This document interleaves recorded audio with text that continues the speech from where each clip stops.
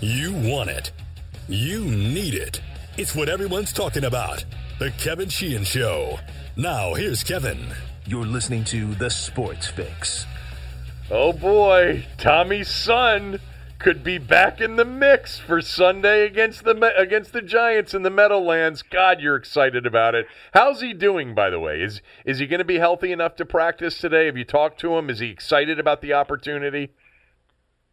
Well, you know Colt. He's a stand-up guy, so he's kind of like shut me down this week as he prepares to take the field against the Giants. You know, he wants total focus. You know, when he gets his reps today, and Jay Gruden says, "Well, Colt looked good. Looks like he can run the offense."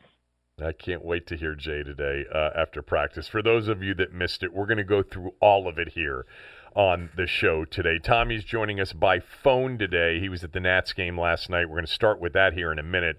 But Jay Gruden yesterday, once again, did what Jay Gruden does, and that is he allowed us a peek into his wildest desire, his desire to play Colt McCoy, a guy that he has been tempted by and certainly, Tommy, this is one of the conversations we had over the summer. I just wish they had cut him so he wouldn't be a temptation. But Colt could be the starter Sunday in the Meadowlands, and we'll get to how that would happen here very shortly. But I do want to start with the Nats. You were at the game last night.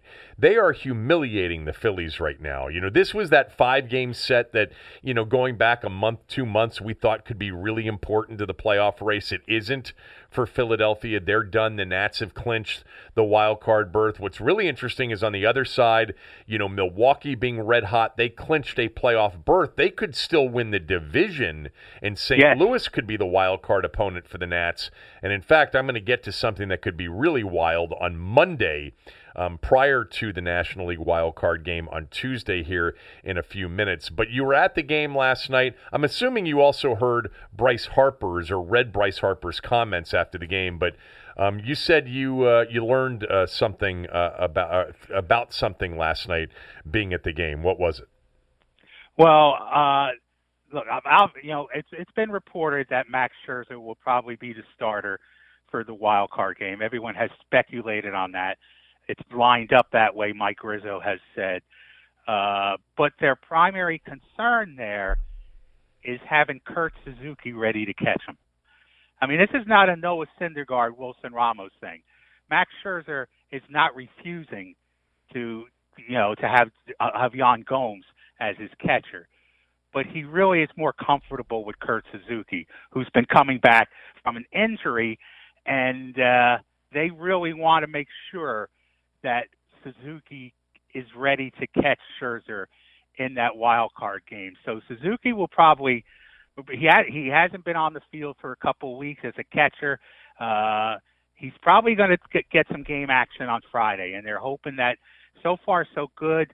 You know, in this slow way they've been bringing him back, he hasn't felt any discomfort, and they're counting on Suzuki to catch Scherzer. That's a big part of the component for them. Very interesting. So that is new news to me anyway, and I'm assuming to a lot of people listening out there that Suzuki is the key for Max to start the wild card game. There's obviously a lot of other things involved in this, Tommy. You know, and I had Ray Knight on the radio show today, and he said he believes that home field is very important for the wild card game. And that if absolutely, and that if Max has to pitch in that season finale against the Indians to clinch a home field game, that he should pitch, and that Strasburg should pitch the wild card game. He doesn't know that the Nats totally agree with the way he feels. What do you think they think? Do they think it's more important to get home field, or more important to have Scherzer and now, based on what you just said, Suzuki in the wild card game? I don't know internally if they've come to a decision on that yet. I know some people in the organization think it's very important to have that wild card game home, if for no other reason than this. With this team, you want the last at bat. Right. You want to be up last in case that bullpen implodes in the top of the ninth. Yes. Yes. Well, yeah. So I mean, I think they really want it to the point where they would pull Scherzer to do it, I don't know if that's been decided yet. But they do want that home game. And that part of the reason is, the way their offense is played, and we've seen it the last couple of nights, they're convinced that sooner or later in a game, they're going to pound the other team, particularly later in the game. They seem to be very apt at that. So they want that offense coming up at the last at bat in a wild card game, particularly given the eighth inning woes that this team has had. But again, like the wild card game, I mean, you may not see a reliever who's not named Doolittle or Hudson. That's true. That is you true. May not. I don't think you'll see any relievers who aren't those guys. I think you'll see Corbin. I think you'll see Sanchez. I don't know who. I mean, it depends on who starts. It's Sunday. all hands on deck in a game, in an elimination game. Now, yeah, and they figure Milwaukee are going to throw 5 or 6 pitchers. Milwaukee's going to treat it like they have a DH, and they'll just keep switching out pitchers maybe every other inning. So they're going to get a healthy dose of the Milwaukee bullpen throughout the game. The Nats will. Look, this is my view on this, and tell me if I'm off on this. I would not care whether it was Max or Strasburg or Corbin. You've got 3 aces who are going to finish probably in the top 5 or 6 for the National League Cy Young in the National League Cy Young race. I mean, that's pretty rare to have 3 pitchers potentially finish in the top 5, top 6 of your NL Cy Young, voting. They're that good at that position. I would be wanting, for the reason that you described, to get home field. The other thing, too, is that Milwaukee home field environment is really raucous and loud and a difficult place to play if it is Milwaukee. So I would be if Scherzer's got a pitch on Sunday to lock in home field, it would not bother me at all if they were trotting Strasburg out as the starter for the wild card game. Wouldn't be concerned about that at all. In fact, what you just revealed, like, you need to know that Suzuki's going to be healthy and can catch the wild card game if Max really has that as a big issue, because his ERA in his last 3 starts is 6.11. I'm assuming all 3 of those were without Suzuki. Certainly the last 2, were without him. So yeah, they have. And again, I don't want to make it out to be a Wilson Ramos Syndergaard thing. Max is not demanding that he would prefer. He needs Gomes. Yes, he's more comfortable with Suzuki as catcher. Well, now, what about Strasburg? Is he more comfortable with Gomes or Suzuki? I don't know. I don't know the answer to that. I don't know. And look, Gomes has played well of late for these guys, and he's been hot at the plate, so much so that if you take the Scherzer factor out of it, I think they would go with Gomes and have Suzuki as one of their pinch hitters off the bench, because he's so good at that. He's such a good pinch hitter too, and the bench is the key in the postseason to cover what's going to be a bet. If they get beyond the wild card game, you're going to have to see a Juan Desuero. You're going to have to see guys at some point in those playoff games. What they're hoping to do is to force the other team to use their bullpen the way the Nats want them to do with the matchups from the bench. Yeah, Suzuki's been the guy that's caught Strasburg, by the way, just going through it more than anybody else when he's been healthy. By the way, the thing about Suzuki, too, in the same way that I feel about Howie Kendrick, they're clutch hitters. Even Cabrera. I mean, there's a feeling that I have when they're up in a big spot that they're going to deliver, much more so than I feel that way about Gomes. Yeah, and there's one other thing. Although Gomes has come through for them late. And there's one other thing I think you'll see. I think you'll see Michael Taylor on the roster. Okay. I think you'll see Michael A. Taylor because of his speed.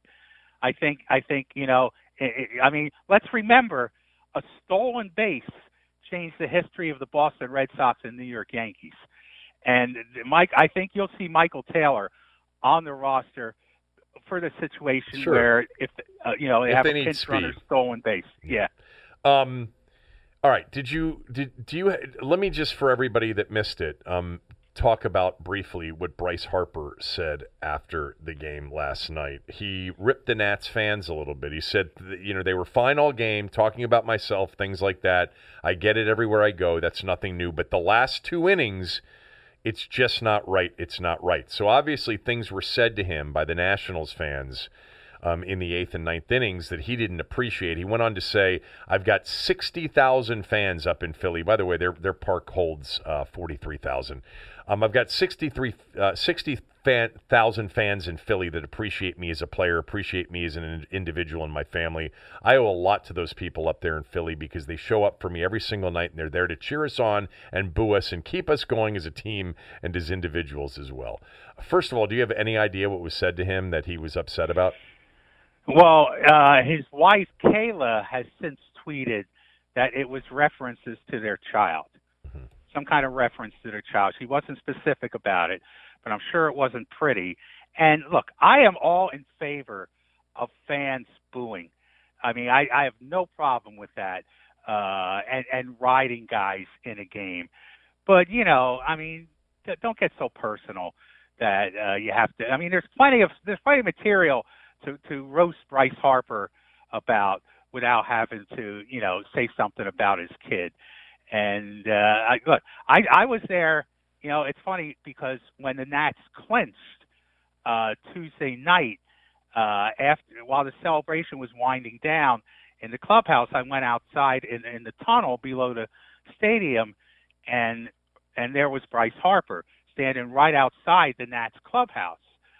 While they're celebrating inside, and he's saying hi to family members of players who were waiting outside, and he's got a baby stroller with him with his wife, and he's holding his baby, his in his arms. Very important to him. So I'm sure whatever was said really hit a nerve, and I don't see how you can condone it. On the other hand. And I don't want to do the, what about? It's really rich that he talk about the great Philly fans. Well, one of which, the legendary Philly fan of all time, is the guy who had been so drunk and harassing some little girl in the stands, and the cops took him away. And as they were taking him away, he projectile vomited on that young girl. Right. That is the ultimate Philly fan right there. So I find it rich that he praises the Philly fans, and we'll see how long that lasted. But look, Bryce Harper, I mean, he did some damage. He outran the outfield coverage on 2 doubles last night, made them look bad doing that, and he had a big home run. Not a big home run, but he had a home run. Yeah, off Strickland. So he's done his damage. Here's what Kayla Harper, Bryce Harper's wife, tweeted out earlier this morning. When you bring his son or family into it, yes, you're crossing a line. Stick to your overused, overrated, and Harper sucks chance if you're really that loser that goes to a game to heckle someone. Phillies fans might boo him, but they don't bring his 4-week-old son into it. Classless. These are people unfamiliar, clearly, with the history of Philadelphia fans who have crossed the line more than any sports city's fan base for any of its teams than any other city in America. The Philly fans cross the line on a regular basis on Sundays at Eagle games, certainly back at the Vet in the day, and they do it elsewhere. So they're not as familiar, I'm sure, with that history. Here's what I would say to it. First of all, there is a line that, you can cross. There are degrees of inappropriate. There's a line. That line for me is when you're threatening somebody or somebody's family, or it's something racially, something that you've said that's racially insensitive. But for the most part, everything else you just have to deal with. There are going to be fans almost in any ballpark on any given night. There's a possibility that there's going to be a drunk, overserved, obnoxious fan that is going to say something inappropriate. Sorry, deal with it. If it's threatening in some way, or if it's physically threatening for sure, or if it's racially insensitive, that's crossing the line. I don't know what was said about their young son or her or anybody in their family, but this is not unusual. This is not something that that just pertains to the Nats crowd last night and Bryce Harper. It happens everywhere, and you got to deal with it when you're a player, unless it truly did cross the line. Now, if somebody was threatening his family, her or the son, I could see why Bryce would be really upset. But more times than not, it could be obnoxious and attacking. But if it's not threatening, you got to keep your mouth shut. I mean, this is what this guy wanted. I don't think. Look, I mean, we're talking about a 4-week-old kid. He's probably sensitive to anything. So I understand Bryce's reaction. I don't criticize Bryce for his reaction to that. I mean, the Philly fan. It's interesting.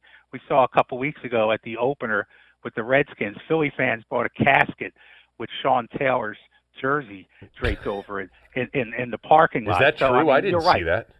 Oh, wow. Yeah, they did. That's why the guy who plays for the Sixers, Mike Scott. Yeah. Oh, is that why he got upset, nearly got into a fight with a? I thought it was just because he had a Redskin jersey on. No, it was. I didn't know that. Yeah, they bought a coffin with Sean Taylor's jersey draped over it in the parking lot. So I mean, come on. These are his Philly fans. Which again, I'm sympathetic. I'm sympathetic a little bit to what Bryce felt, given that we're talking about a newborn, and I watched him in the tunnel, and right now the most important thing to Bryce Harper is his child. So I get it. Okay, 4-week-old son, sensitive to all that. That's fine. I still, if I'm advising him, tell him you don't respond to that. Did somebody threaten you? Did somebody really legitimately threaten you? We'll deal with that. We'll deal with Nats officials. We'll try to find out who it was. You're not going to win by going public with that. You're just not. Tommy, Bryce, as we know, is a massive front-running sports fan, right? He likes the Cowboys. He likes the Yankees. He likes Duke basketball. It's every front-running championship, blue blood that he roots for, which, by the way, to me is always a reflection of people. Now, he grew up in Las Vegas. I know he grew up in Las Vegas, whatever. He didn't have his own team. Fine. He could have rooted for some the Southern California teams or maybe the teams in Colorado, whatever. When you know somebody whose favorite teams are the Cowboys, Yankees, and Duke, and the Lakers, give me a break. Come on. Oh no, it's a character issue. Yeah, no doubt. So I know, and because you've been there.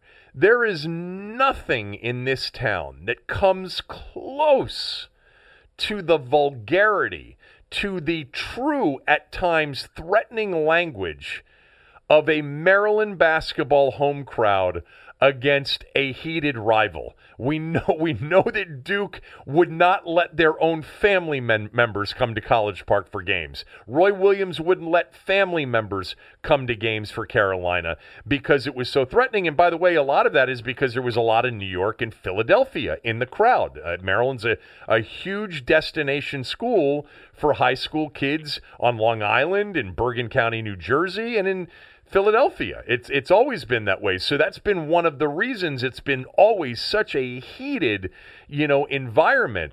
And those are college kids, but some of that stuff, and I remember guys like J.J. Redick. Nobody got it worse than J.J. Redick for those years that he was at Duke, and he loved it and embraced it and couldn't wait to quiet the crowd. I like dudes like that embrace it and understand you got people that are emotionally invested, that in many cases are overserved. And again, threatening somebody or something that's racially insensitive is over the line. Everything else, to me, basically goes. And you just got to deal with it when you're an athlete, personally. And you know what else is funny? The Nationals crowd is the most docile crowd. Oh, yes. I've ever come across. I mean, it is. I know there have been fights. I've never seen a fight at a Nationals game. Not one. Not one fight. Who's going to fight who? I mean, it's going to be, some guy that works for some senator against some lobbyist. I mean, they're barely even paying attention to the game. They're in their phones the whole time. I've told you. Nothing pissed me off more. Nothing pissed me off more than being there for that fifth and deciding game against the Cardinals that first year, and you got a dramatic game, and you've got 2 strike counts in the 5th and 6th when they're coming back, and people behind me are screaming for me to sit down. I mean, that's what you get. And by the way, and you and I had this as sort of an argument to a certain degree, I believe, and Zuckerman told me the same thing, that one of the reasons Bryce wanted to move on is he wanted a massively passionate or more passionate fan base. So last night he got some passion from the fan base, and then he criticizes it. Look, and by the way, just as an aside, they're going to have a wild card game potentially at home on Tuesday night. Let us coach you up. Those of you that are planning on going after work and you're going to, be very much involved because you're so important on your phone in the 7th inning of a tie game against the Brewers for the right to go to the NLDS, and you're not standing up with 2 strikes and 2 outs in the top of the 7th, do us a favor. Don't tell somebody in front of you to sit down. Don't. That's the wrong thing to do. You're in the wrong. The person standing up in front of you is doing the right thing. So either stand up or shut up. It's one or the other. Because you get a lot of that. Tommy, when I complained about that, and it happened also in that San Francisco series and the Dodgers series, I can't tell you how many people tweeted me and said, I had the same thing happen in my section. It's now, we're on our 5th playoff series as a franchise here. 5th time in 8 years.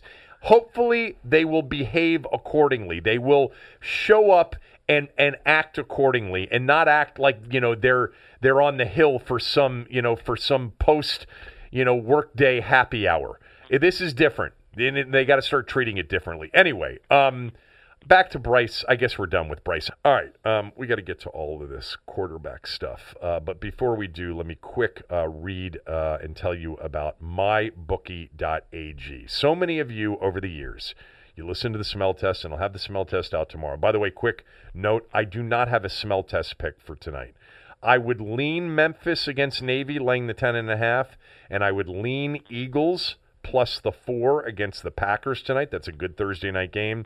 I may play both of those games. Neither one of them really fits the smell test criteria, so there's not an official play. But over the years, you've asked me, how do I play? I don't have access to a bookie. I don't have access to betting. How do I do it? I've got the suggestion for you now. It's mybookie.ag. Where you bet is just as important as who you're betting on. And mybookie.ag is the best in the business. They've got the fastest payouts. They're totally reliable. They've got great lines, great fees. You'll be in good shape if you go to mybookie.ag. Now, there's an offer here that you can take advantage of that's pretty unique. If you go to mybookie.ag right now and you use my promo code, they will double your first deposit. So if you open up the account with $100, they'll give you an additional $100, so you have $200 to play with. My promo code is KevinDC. That's KEVIN-DC. You need to put that in to activate the offer. Go to mybookie.ag today. Use my promo code KevinDC. You play, you win, you get paid. All right, let's get to all of this Jay Gruden stuff. And we're going to play the sound, Tommy, because not everybody's heard it. But Jay Gruden, after practice yesterday, and practice was a walkthrough yesterday, revealed that Case Keenum did not participate in the walkthrough. He hurt his foot on Monday night. And for those of you that are conspiracy theorists, he did hurt his foot. I remember the play. He got chased down from behind. He sort of got tackled on the back of his foot as he threw the ball. And he got up and he was hobbling in the moment. I remember the play and thinking, uh-oh, he's hurt. Maybe we'll get Haskins. But he stayed in the game. By the way, just as an aside, I think he's going to play Sunday. I've heard that it's not serious at all, that yesterday was really about precautionary. It was a walkthrough, and that he's going to play on Sunday. However, it doesn't change the fact that Jay Gruden spoke yesterday and I think revealed several things. So we're going to play the sound bites as they sort of went on chronologically. The first one, he's asked about whether Keenum's injury happened during the game. Did the injury happen during the game Monday? I sure hope so. Yes, it happened. Are you able to elaborate on that? I don't know when. He got tangled up in a pile a couple times and just came out after the game, was pretty sore. And then I got checked out, got an MRI. I think everything's pretty stable, just got to rest it for a day. All right. First of all, the fact that he got an MRI, typically you don't get an MRI unless you're actually concerned about something. But from what I've heard, more likely than not, they think he's going to be ready to play on Sunday. Here's where it gets really interesting with Jay. The follow-up question, you'll hear it, is about who the backup quarterback is. Who is the backup quarterback now? Right now it's Dwayne. Dwayne is backup? Yeah. So depending on Case's foot, would Dwayne be the starter Sunday? Depending on Case's foot, that could be the case. Obviously, if Case can't play, then the backup usually does play. Sure, but depending on how Colt is tomorrow, we'll see how he is. I haven't seen him throw a ball in about a month and a half. So there it is, Tommy. No one asked him about Colt, but depending on how Colt is tomorrow, we'll see how he is, even though I haven't seen him throw a ball in about a month and a half. He didn't have to mention Colt. He didn't. No. Nope, he didn't. But he couldn't help himself. He couldn't help himself. I mean, look, Colt McCoy can throw, okay? He's been throwing. I mean, he may not have been throwing in practice, official practice, but he's been throwing. It won't if they don't damage Colt McCoy again this week somehow, well, like break him one more time as he's recovering, he could take the field and play. I mean, we're talking about the guy who, next to Jay Gruden, knows Jay Gruden's offense better than anybody. Yeah. How hard do you think it's going to be for him to be ready to take the field to play if he's healthy? Not hard. All right, so I want to continue with the sound here from yesterday because Jay gets in pretty deep here, and it's revealing of several things which we'll get to. You'll have your view, I'll have mine. But he's asked next about whether or not McCoy can miss so much time and yet still play. How likely would it be that he could miss that much time and be ready to play after what he's gone through? That I don't know. We'll have to see him an individual tomorrow and have him throw some balls and see where he's at, see how he feels as far as pushing off is concerned. He's been doing a lot on the side on his own, so I don't think he'd be cleared to practice unless he felt pretty good about it, but still we want to see him take the snap with people coming at him and making some throws. Sorry if I'm being dense here. Is there a chance that Colt could return and supplant Dwayne as the backup? There is a chance that could happen. I don't know yet. We just want to get through today. It's a walkthrough. Tomorrow we'll evaluate everything, see where Case is. I assume Case is going to be able to play. He's a tough guy. And then we'll deal with the ifs tomorrow and Friday.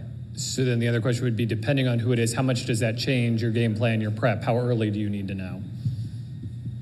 Well, if he can't go tomorrow, then obviously the other guys will get the reps, which will be good. So that's a win-win. And then if he's better Friday and Case feels like he can go, he'd go. But we'll just wait and see. We'll get these other two guys some reps tomorrow. We don't have a lot of time in practice to get everybody ample reps to get them ready for a game, but we will get, obviously, Dwayne a lot of reps tomorrow, see where he's at. Does the setbacks that Colt had to end last year and then coming back in camp kind of influence how you may want to handle him in this scenario? I think the biggest thing in how to handle Colt is how he's feeling mentally and physically. If he feels like he's ready to go, then I'll have to make that decision, and I'll see where Dwayne is as far as the game plan prep is concerned. If I feel great about Dwayne and Case can't go, we'll go with Dwayne. We'll see how it goes. But like I said today, like I said already, we got a little ways to go before I make any crazy decisions. There you go. That was Jay Gruden from yesterday. Again, he never had to insert Colt McCoy into the conversation. Once he did, it became a lot about Colt McCoy for obvious reasons. We all know that he is smitten with Colt McCoy, that he really does believe that if he had had McCoy last year, probably for the whole year, that they would have been a playoff team, and that this year McCoy had a legitimate chance to be the starter had he been healthy going into the season, even though they traded for Case Keenum. Remember, they barely traded anything for Keenum and barely owe him any money. Denver picked up half of his $7 million salary for this year.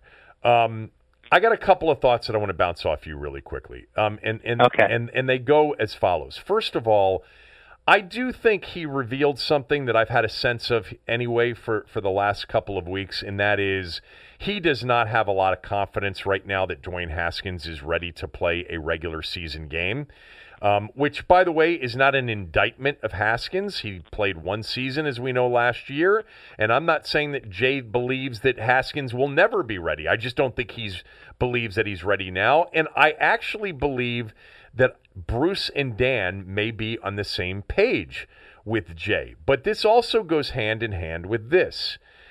Jay Gruden needs to win the game Sunday. Bruce Allen and Dan Snyder still believe there's a season that can be had. I think they're delusional personally, but they still look at this as we opened up with a really difficult opponent in Philadelphia and in Dallas and in Chicago. 3 difficult opponents. One on Monday night that is an elite defensive team.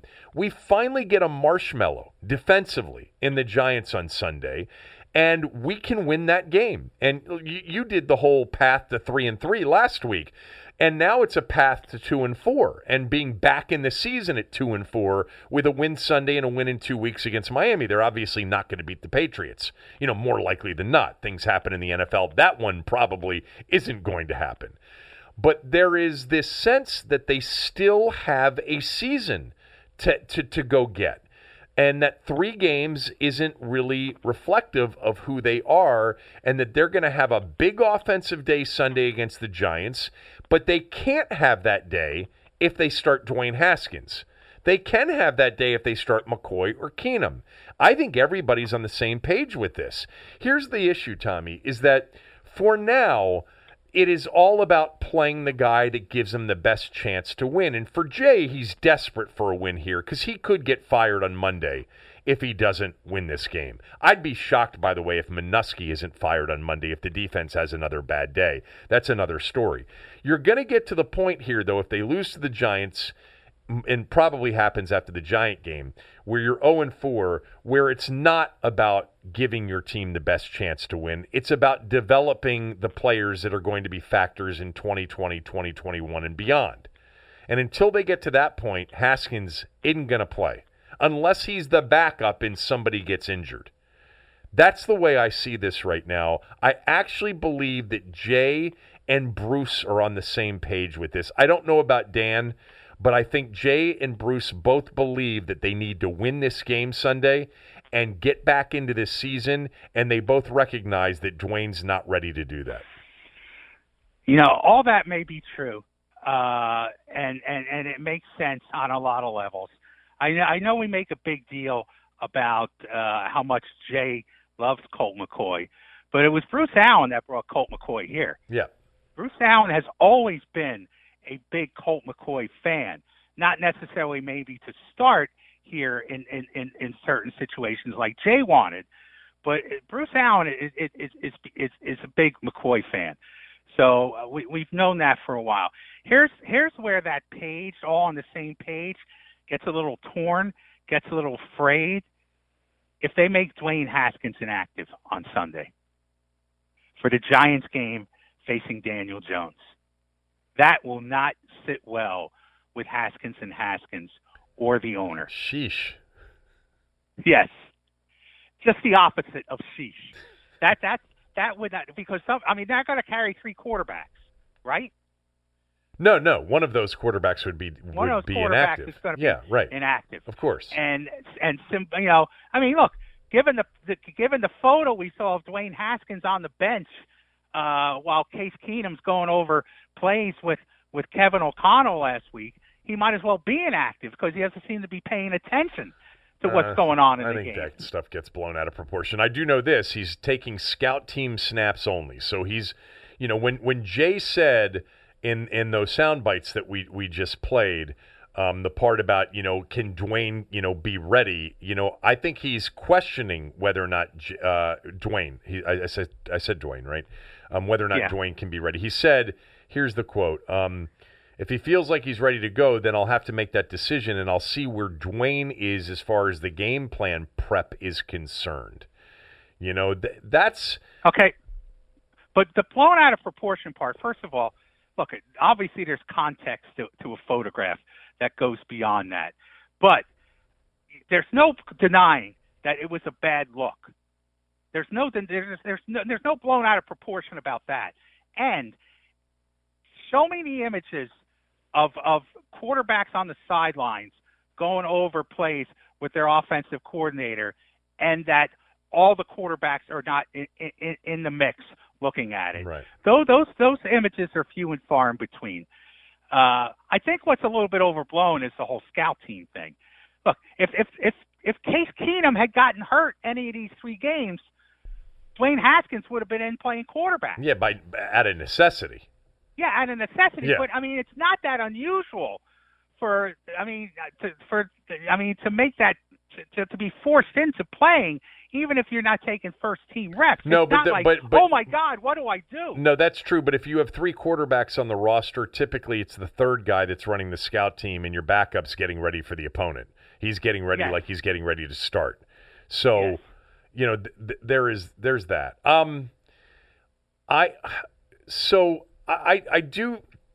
I don't know about the sideline thing. And the only reason I say that, I think I would have a bigger reaction to it if I hadn't been hearing that Dwayne's a good kid and he's coachable, and that he's easy to coach. I've heard that multiple times now from multiple people. So that could be wrong, because we heard the same thing about RG3 early in that rookie year. But remember, he was also playing and having some level of success. And my point is, there was a game we referred to as shock and awe. Somebody came up with that, and that was his very first game. Go ahead. What were you going to say?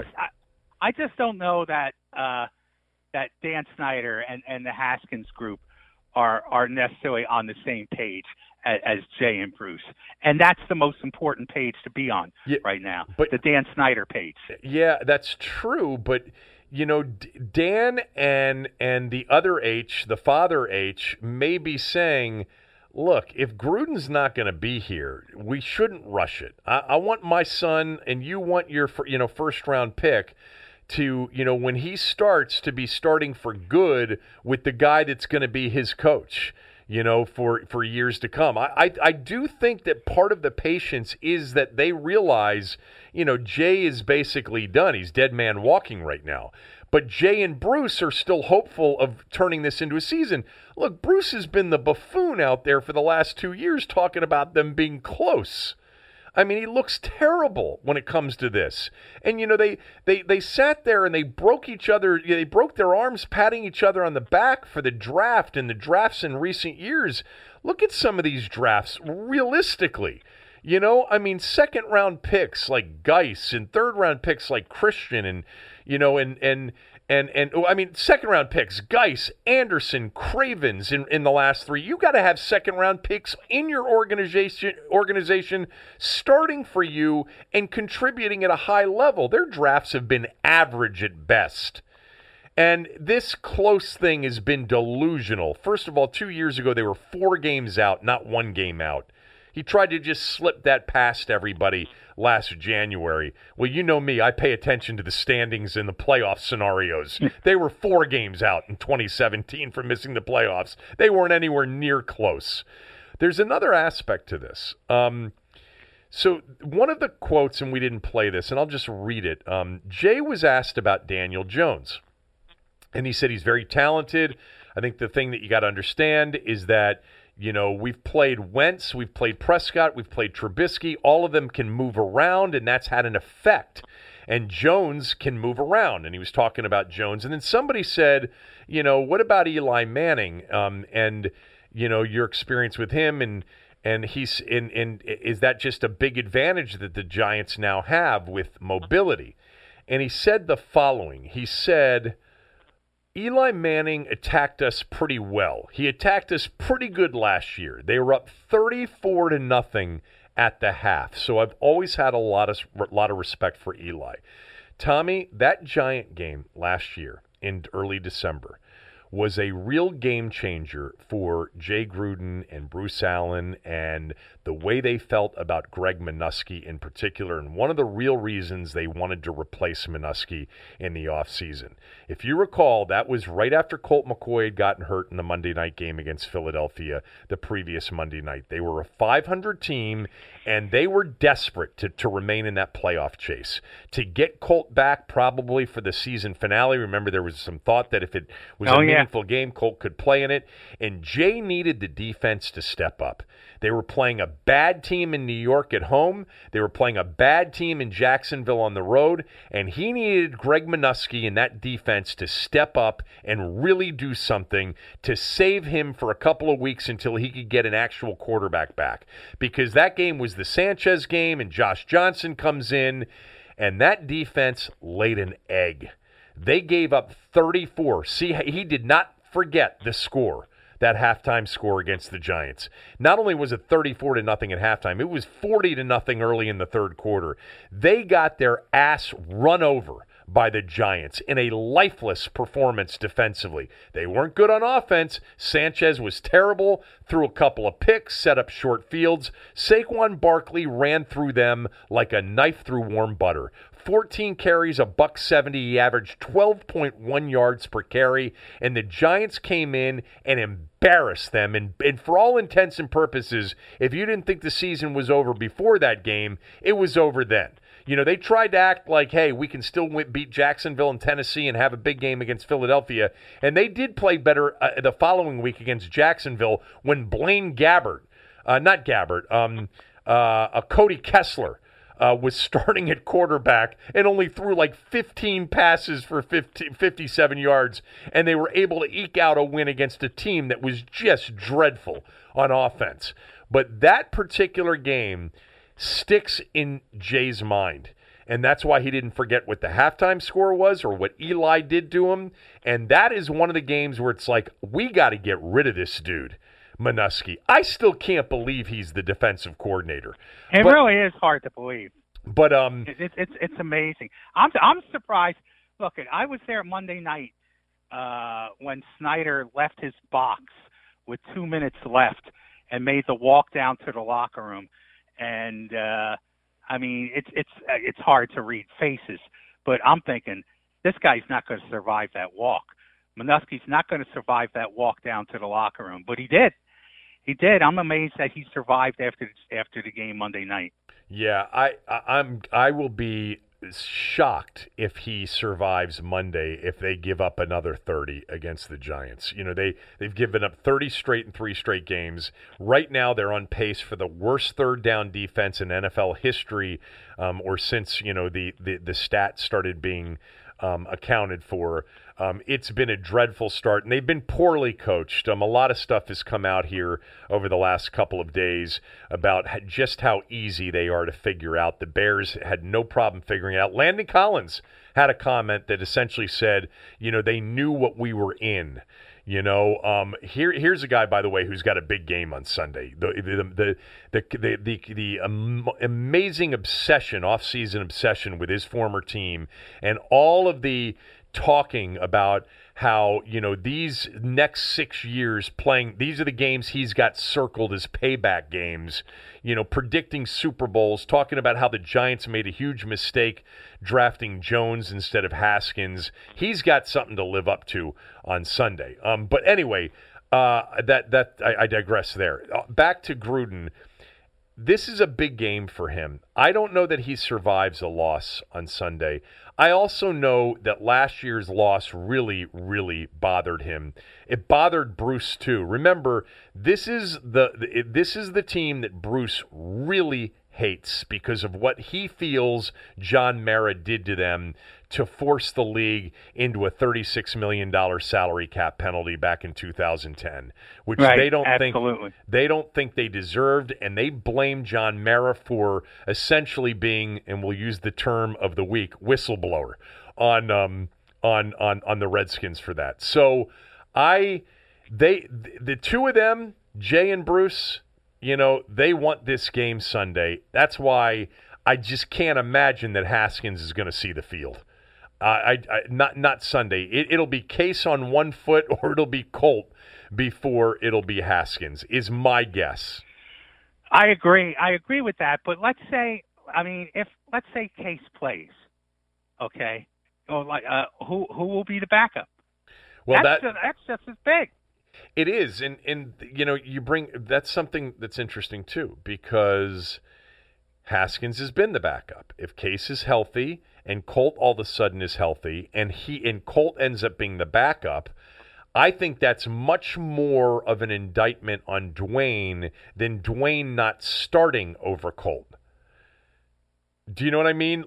That is essentially saying we got two guys that are. If somehow Case can't go, I do not want Dwayne. I want Colt McCoy. Whereas if he goes with Colt as the starter because Case is hurt, well, Dwayne would be the backup in that instance. And he's just saying at that point, hey, Dwayne's coming along, he's getting the offense. But if he supplants him as the backup and he's sitting there holding a clipboard in civvies because he can't dress for the game, he's inactive. That is also, an optics situation.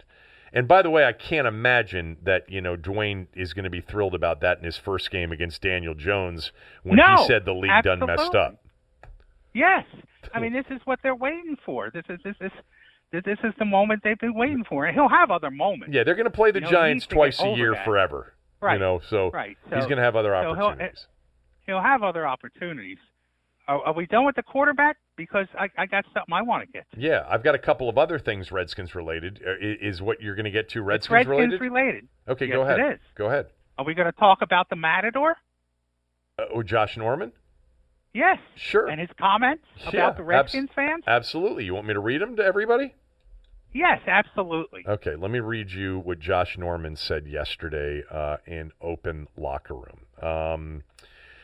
Quote, we're not really in talking about, the criticism that's coming the way of the Redskins for the 0-3 start. Quote, we're not really concerned about it. Those same people are those people who are going to be rooting for you when you're doing good and hate you when you're doing bad. That's just who they are. Fair weather as they may come. Fair weather as they may seem. That's what we've got. But we're not concerned about that because guys in this locker room, we understand what we put in, understand what we built, the pedigree we have. We couldn't care less. Only thing we ask is that you keep that same energy you've got, because when things turn around, don't come back on that ship. Closed quote. I mean, there are moments that happen like within every couple of hours that illustrate on a regular basis what's wrong with this organization. Yeah. This is one of them. Of course. This is one of them where if you're the team president, this happened all last year when they were criticized, the fans. You got to drag this guy in your office and you got to say, you need to shut up. Why would you think that would happen? Now. It's never happened. There's no accountability for running their mouth. Your customers. Your customers. We had Mason Foster, criticizing the fan base. We've had that multiple times. There's no consequence for that stuff. We had Norman and Swearinger do it last year too. Yeah, there's no consequence for that stuff, Tommy. I've said this for 5 years running. There's no consequence for any of this stuff because the culture doesn't punish for this. This is something they have no problem with. It's a reflection of total lack of discipline and accountability in a franchise that's led by a guy that can't manage anybody and hired somebody that nobody likes. This is so damaging. I'm not. Look, I don't. It's not that damaging. Nobody's paying attention to it. Oh, I think it is. I think it's damaging. I think among the Kool-Aid drinkers that are still showing up at Ghost Town Field, they're taking this personally. Well, they don't think he's talking about them. Oh, really? Yeah, they think he's talking about the media and the people who aren't showing up. I guess so, but this is just unbelievable. And can we make the Matador stick as a nickname because I think it's perfect, given the fact that he went to fight the Bulls this summer and he olays half the plays he's out there on the field for. Yeah, I mean, let me just say this, and I when I read this earlier this morning, it really irked me because you're not going to tell me as a fan that's been abused for 20 years when I can come back on that ship. I can come back on that ship whenever I want. I don't need a ticket to get back on that ship. I don't need a pass saying that I already had a ticket and a room. I get to come and go as I please on that ship. You're not telling me with an 0-3 record after you told me your defense was all-time great potentially in the preseason when I can jump back on. If you start to play well, I'm going to jump back on, and I'm going to root for the team. I've earned that right. You've abused me. The people you work for have abused me. Don't tell me when I can jump back on the ship. And by the way, turn things around first before you start determining who's got tickets to come back in and who doesn't. Yeah. I mean, this is just... And the funny thing is like Josh Norman, I actually like the dude personally. I think he's interesting, and I think he'll probably have a very interesting life when he leaves football. But these guys are they're delusional. And the funny thing about it is a lot of them know how dysfunctional the organization is. They know how bad it is internally in Ashburn. They know they really don't have much of a chance to win. And by the way, here's the other thing that I was going to mention to you because it sort of dovetails on this. Do you know that Preston Smith was the defensive player of the week last week in the NFC? And that HaHa Clinton-Dix was the runner-up? And that the highest-rated cornerback duo right now in the NFL, according to Pro Football Focus, if you believe what they write and research, is Bashaud Breeland and Kendall Fuller. I mean, I'm just waiting for DJ Swearinger to win Defensive Player of the Week next week with Trent Murphy as the runner-up. And Josh Norman right now, according to some of these, mathematical, analytical, things that are really reaches because they have no idea what responsibilities these players have on these plays, but he's among the bottom 10% of corners right now in performance and production, which doesn't surprise anybody. That interception that he had the other night, I went back and watched it. He's so lucky. That was such a bad throw. Guy was wide open behind him. If Trubisky makes a good throw, it's a touchdown. It was a terrible, terrible throw.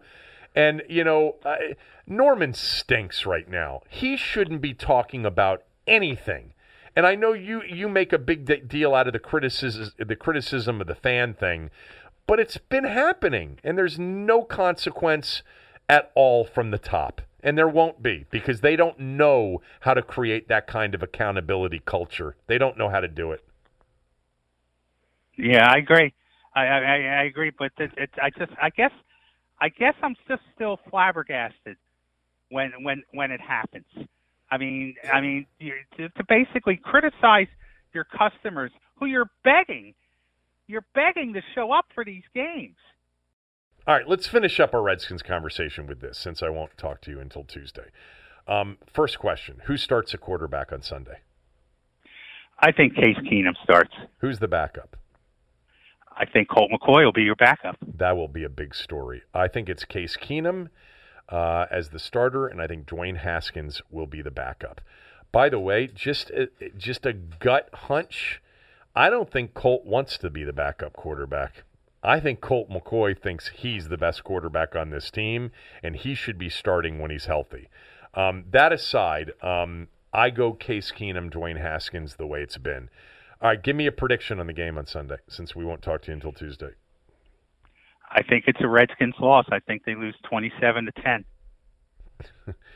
Yeah, I'll have mine tomorrow. I don't feel good about it either. I do think that if they don't score on Sunday, that would really be alarming, because I think they can score on Sunday. I think it will be alarming. Yeah, well, I think the alarms will be going off. 27-10 would have the alarm bells going. It'd be a 6-alarm blaze, and no one would survive. I really believe that next week is the week leading into a Patriots game where, you aren't going to win that game anyway, and I think it would be definitely over for Minuski, and I think even Jay could get fired midweek, even though I thought before the season he wouldn't get fired in season. 0-4, staring 0-5 in the face is a completely different situation. Maybe it'll happen after the New England game, so you give Kevin O'Connell as the new head coach a chance to win his first game as a head coach against the Dolphins, but I think Sunday is essentially for those people out there. I think the season's over personally, and nobody's been more about playoff scenarios than me over the years. I've sat there with you over the years at 4-8 and tried to figure out a way to get him in at 8-8. But at 0-4, it's over, and I think it's over now personally. You know what though? What? It's never over for us, buddy. You know why? Because we see them come. We see them go, and we're still here. We are, and we appreciate all of those who are listening who are still here with us, too. All right, let's get to our NFL Power Poll, your favorite segment of the week. I'm not there. Do I have to do it? Yes, you do. Rank 'em 1 to 5. It's time for our weekly NFL Power Poll. All right, a couple things before we get to our top 5 and a couple of teams to keep an eye on. It's an odd start to the NFL season. I mean, we sort of talked about this last week, and we had Scott on the radio show last week, and he sort of pointed out the same thing. You've got a team, trying to tank in a way that we've never seen, although they were much more competitive against Dallas than they had been, the Dolphins, in their first 2 games. But you've got 7 3-0 teams already. That's actually a lot through 3 games. And you've got some really bad teams, and you've got a division in the NFC North that right now is an aggregate 9-2-1. You've got a 3-0 team, a 2-0-1 team, and 2-2-1 teams. That division is going to produce, in the NFC, at least 2 playoff teams, if not 3, potentially, when all is said and done. I think, personally, the top 3 are locks. I don't know what order you'd put them in, but for me, it's New England, Kansas City, and the Rams. What's your top 3? That would be it. And it's interesting. I watched the Chiefs-Ravens game last week, and there's been a lot of discussion about how Lamar Jackson, who's played very well, is like a game-changing quarterback in the way the quarterback position is viewed in the NFL. And we've seen this before, obviously. Very familiar with RG3, although I think Jackson's a different kind of cat and can sustain his career if he stays healthy. But to me, Pat Mahomes is the quarterback that I don't know if we've ever seen before. Yeah. Well, I mean, the discussion about the next Brady Manning is Mahomes and Lamar Jackson is very premature. Jackson's an intriguing player to watch. He is not in Patrick Mahomes' class. No, he's not. I don't know if I've ever seen – I'm sure I have. Montana, probably. I don't know if I've ever seen a quarterback with the kind of touch that Mahomes has. Well, what he has that Montana doesn't have is he's got maybe the strongest arm in the history of the game. Yeah. Montana did not have a strong arm. No, he did not. But you couple that with his ability to put the ball in there on the run, like a floater that you would have on the playground with such accuracy. I mean, I'm in awe of Patrick Mahomes. I'm in awe of Kansas City right now, and Andy Reid is so innovative. He's so, willing to try things. Cooley told me yesterday on the podcast, and he said, look, I'm exaggerating on this, but trust me, they don't have many. And he said, Kansas City doesn't really have a running play in their playbook. And he said, I'm exaggerating. They've got some, but almost all of their runs are off of RPOs. They're all run-pass options. So those are, running plays, but as part of a run-pass option.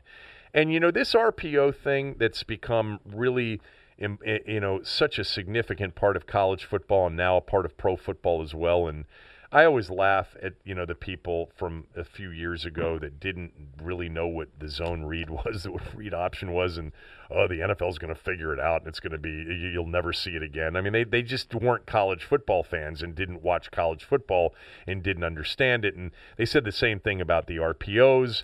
And the difference between college football and the NFL with RPOs is you have 3 yards to go downfield as a lineman in college before you're ineligible. You've only got a yard in the NFL, yet we really aren't seeing ineligible men downfield called very much. I think they're going to have to start to enforce that a little bit more. I don't want more penalties, but it really is such a significant advantage. I had Ralph Friedgen on the show Monday on the radio show, Tommy. He was so good, by the way, and so totally into football right now. And he just said the biggest change in the game is RPOs. He's like, if you've got a decent quarterback and you've spread everybody out, you can't stop that. He's like, that's why these teams are scoring 60 and 70 every week. They're in the spread. They're running these RPOs. You got linemen going downfield 3 yards, so everybody's playing run, and then the quarterback pulls it and throws a slant to a wide-open guy. You can't stop it. And Kansas City runs that, and you really have a difficult time stopping it with Mahomes and how quickly he gets it out and how with velocity and accuracy and, even without Tyreek Hill, Hardman looks like the real deal. Demarcus Robinson looks like the real deal. Yeah, they're really, really interesting and fun to watch. I wonder how much they've improved on defense from last year. Remember the entire season I told you Kansas City's not going to go to the Super Bowl. Ultimately, that defense will do them in, and it did against the Patriots in the title game. They're better on defense with, Matthew and with Thornhill, the guy they drafted from Virginia, who's really looked really good at safety. But they're not one of the better defensive teams. They're not as good as Baltimore is defensively. They're not. No. But anyway, Kansas City and Mahomes, you're right. So you're right. The first 3 we're in lockstep on. What do you got for number 4? By the way, just one other quick point about Jackson. He's so much fun to watch. He is not a natural thrower. He doesn't throw with anticipation. He is incredibly inaccurate. He should have had at least 2 balls picked last week. He got very lucky without, the interceptions. It's the same thing about Keenum, not the same kind of player, but Keenum got so lucky in those first 2 games not to be picked 3 times. I can't believe, I don't know how many picks Jackson has on the year, but in the game Sunday, he could have easily had 2 or 3. He doesn't have an interception on the season. He's got 7 touchdowns, no interceptions. That's a lot of luck. By the way, he made the comment today after practice, or maybe it was yesterday. He doesn't want to run the ball. He wants to be a passer. But he's such a lethal runner that it's going to be hard with him scrambling. Here's the thing about Jackson. You drop him back, and if somebody's open or he creates time and he finds somebody open, hopefully he's accurate in getting there. He's not an accurate thrower. He was 22 of 43 against the Chiefs. When he's throwing a lot of side, behind the line of scrimmage throws, he's accurate. Downfield, it's harder for him. But when he's running around creating time and then he takes off, oh my God, his speed and his vision, he is just, I don't know, he's unique. He's very unique in the way that he plays. All right, my number 4 team is Dallas. What's your number 4 team? My number 4 team is Dallas. I agree. The Cowboys are very good. They were actually unimpressive against the Dolphins. They were on the verge of being behind right before half, but they won that game 31-6. My number 5 team is going to surprise you, I believe, because it's not one of the other undefeated teams, one of the other 3 undefeated teams. I'm very impressed with Houston. I'm very impressed with the win that they just had in L.A. against the Chargers. I continue to be blown away by Deshaun Watson, who is not only really good, but really competitive and tough, and he figures it out. That team was down 17-7. They abandoned the running game, and he threw them back to a victory, threw for 351 and 3 touchdowns. They should have beaten the Saints, certainly could have beaten the Saints in the opener on Monday night. J.J. Watt is healthy. He had 2 sacks against Rivers. Their defense is nasty, even without Clowney. I really like Houston, and I think I'm in the minority on this. I think O'Brien's a good coach. Cooley always you are in the disagrees with minority. me on that. I think O'Brien, anybody that could go into that Penn State situation and make them competitive in those years after, all of those sanctions, I think he can coach. It's not the NFL, though. That was Penn State. Yeah, no, I understand that. Yeah, that's what I meant, the Penn State situation. I get that. I don't know why you would bring that up as the reason you think he can coach in the NFL. Well, what? A coach is a coach. The guy took nothing, had nothing, and won football games at Penn State and made him competitive. That's absolutely one of the reasons that I've always been a fan of him and think of him as a good coach. And I think he's been a good NFL coach. I think they've had a lot of injuries over the years, and yet they're always right there on the verge of, in how many playoff years have they had with O'Brien as a coach? Is it 4 out of 5, something like that, with Houston? I think it's something like that. It might be. Why would you think that him being a college coach wouldn't influence my opinion that he's a good football coach? Why would because he coaches. We're talking about him as an NFL coach now. I don't think he's a very good NFL coach. Okay. Well, just say that. I mean, the fact that I think he's a good football coach, part of that would be what he did at Penn State. Well, what if he was a good high school football coach? Would you say the same thing? Yes, I would. I think a good coach is a good coach. Okay. How far down the food chain are we going to go? Probably not to my level. Not to the youth level. Although I've coached high school basketball before, but probably not for me. So go ahead. Who's your number 5 team? Well, I agree with you. My number 5 team is not one of the 3 left undefeated teams. My number 5 team are the Ravens. I mean, I know their pass defense has been really bad. I thought the secondary would be much better than it has been. They're not getting the defensive pass rush that they want, but they're such a good organization. They're such a smart organization that do so many things well. And in the end, they're going to wind up winning that division and going to be a team that nobody wants to play in the playoffs. They certainly felt like that way to me last year, and I thought they were going to take a step back defensively after they let a lot of those players go. No Suggs, no Weddle, no Zadarius Smith. They basically got rid of 3-4 key defensive players, but they're still good defensively.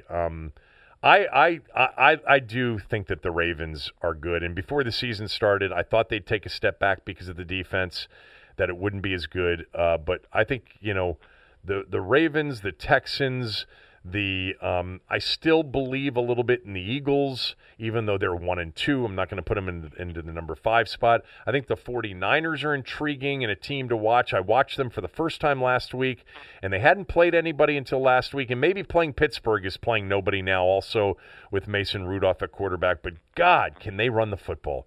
It is amazing how the Shanahans, wherever they go, they figure out how to run the football. And that team's got really good team speed, too, which was impressive on both sides of the ball. That would be the team that I would sort of keep an eye on, are the 49ers. Okay. Do I have to give you a team I keep an eye on, too? No, I mean, you can make one up because you're not prepared for I can make one up. No, I'm not. I like the Colts, I'm not too. prepared for I like Jacoby Brissett, Brissett, I don't like too. this segment. I like Jacoby Brissett, too, in the Colts. I think they're an interesting team to keep an eye on. All right. Here's a team to keep an eye on. Yeah. The New York Giants on Sunday. Yeah. By the way, real quickly, so on the radio show today, Tommy, I mentioned... You have a radio show? I do.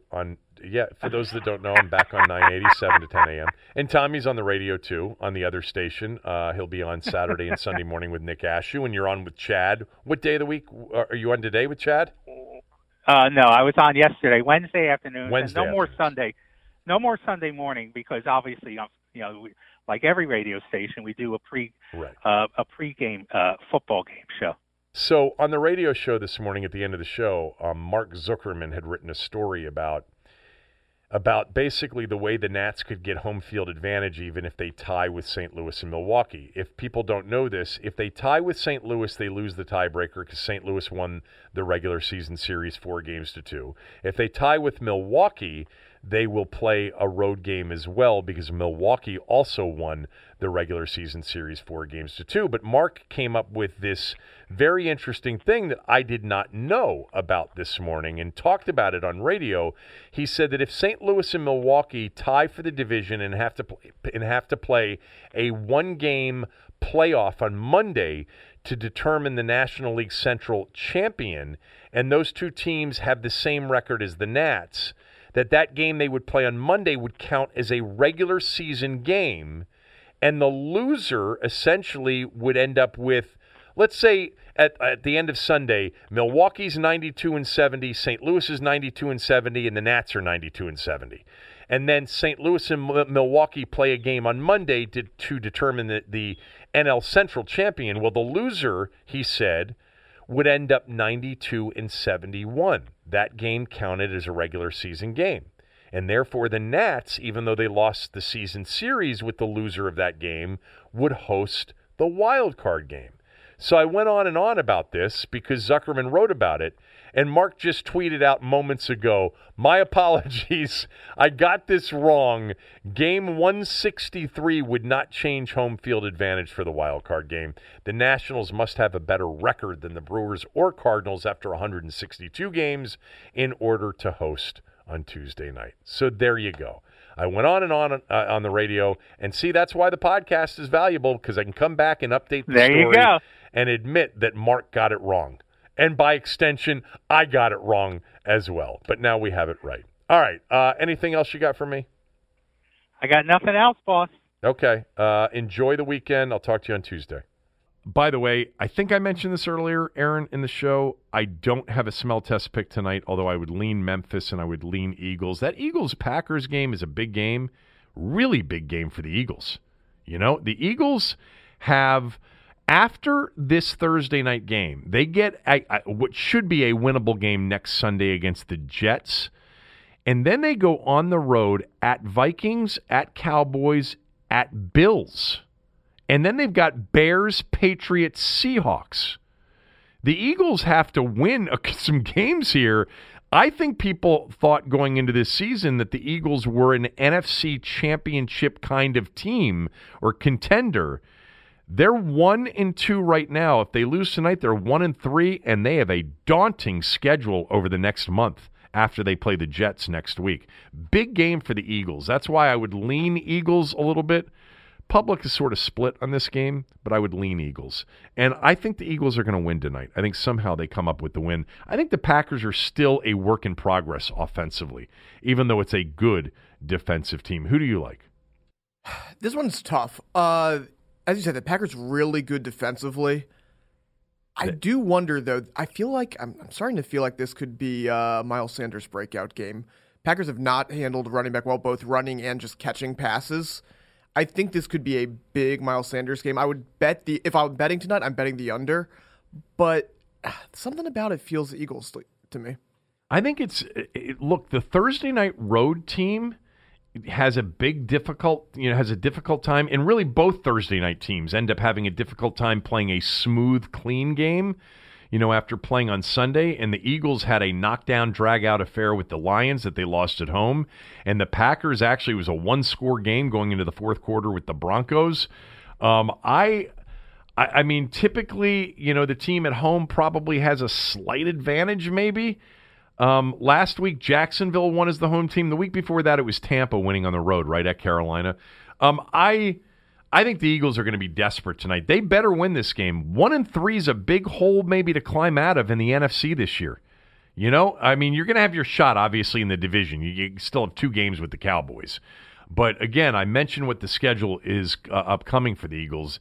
This is one that I would guess they're going to play with a major sense of, need to have this one after losing at home to the Lions.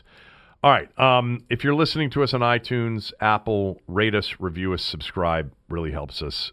KevinSheehanShow.com as well for those that haven't figured out how to do it on the podcast. And just to mention, as I just did moments ago, I'm back on 980 in the mornings from 7 to 10 a.m. I don't think we've forgotten anything, right, Aaron? We're good? We're good. All right. Enjoy the day. Back tomorrow with a Football Friday and Aaron and I will really get into getting you ready for Maryland Penn State tomorrow, the biggest home game the Terps have had in a long, long time.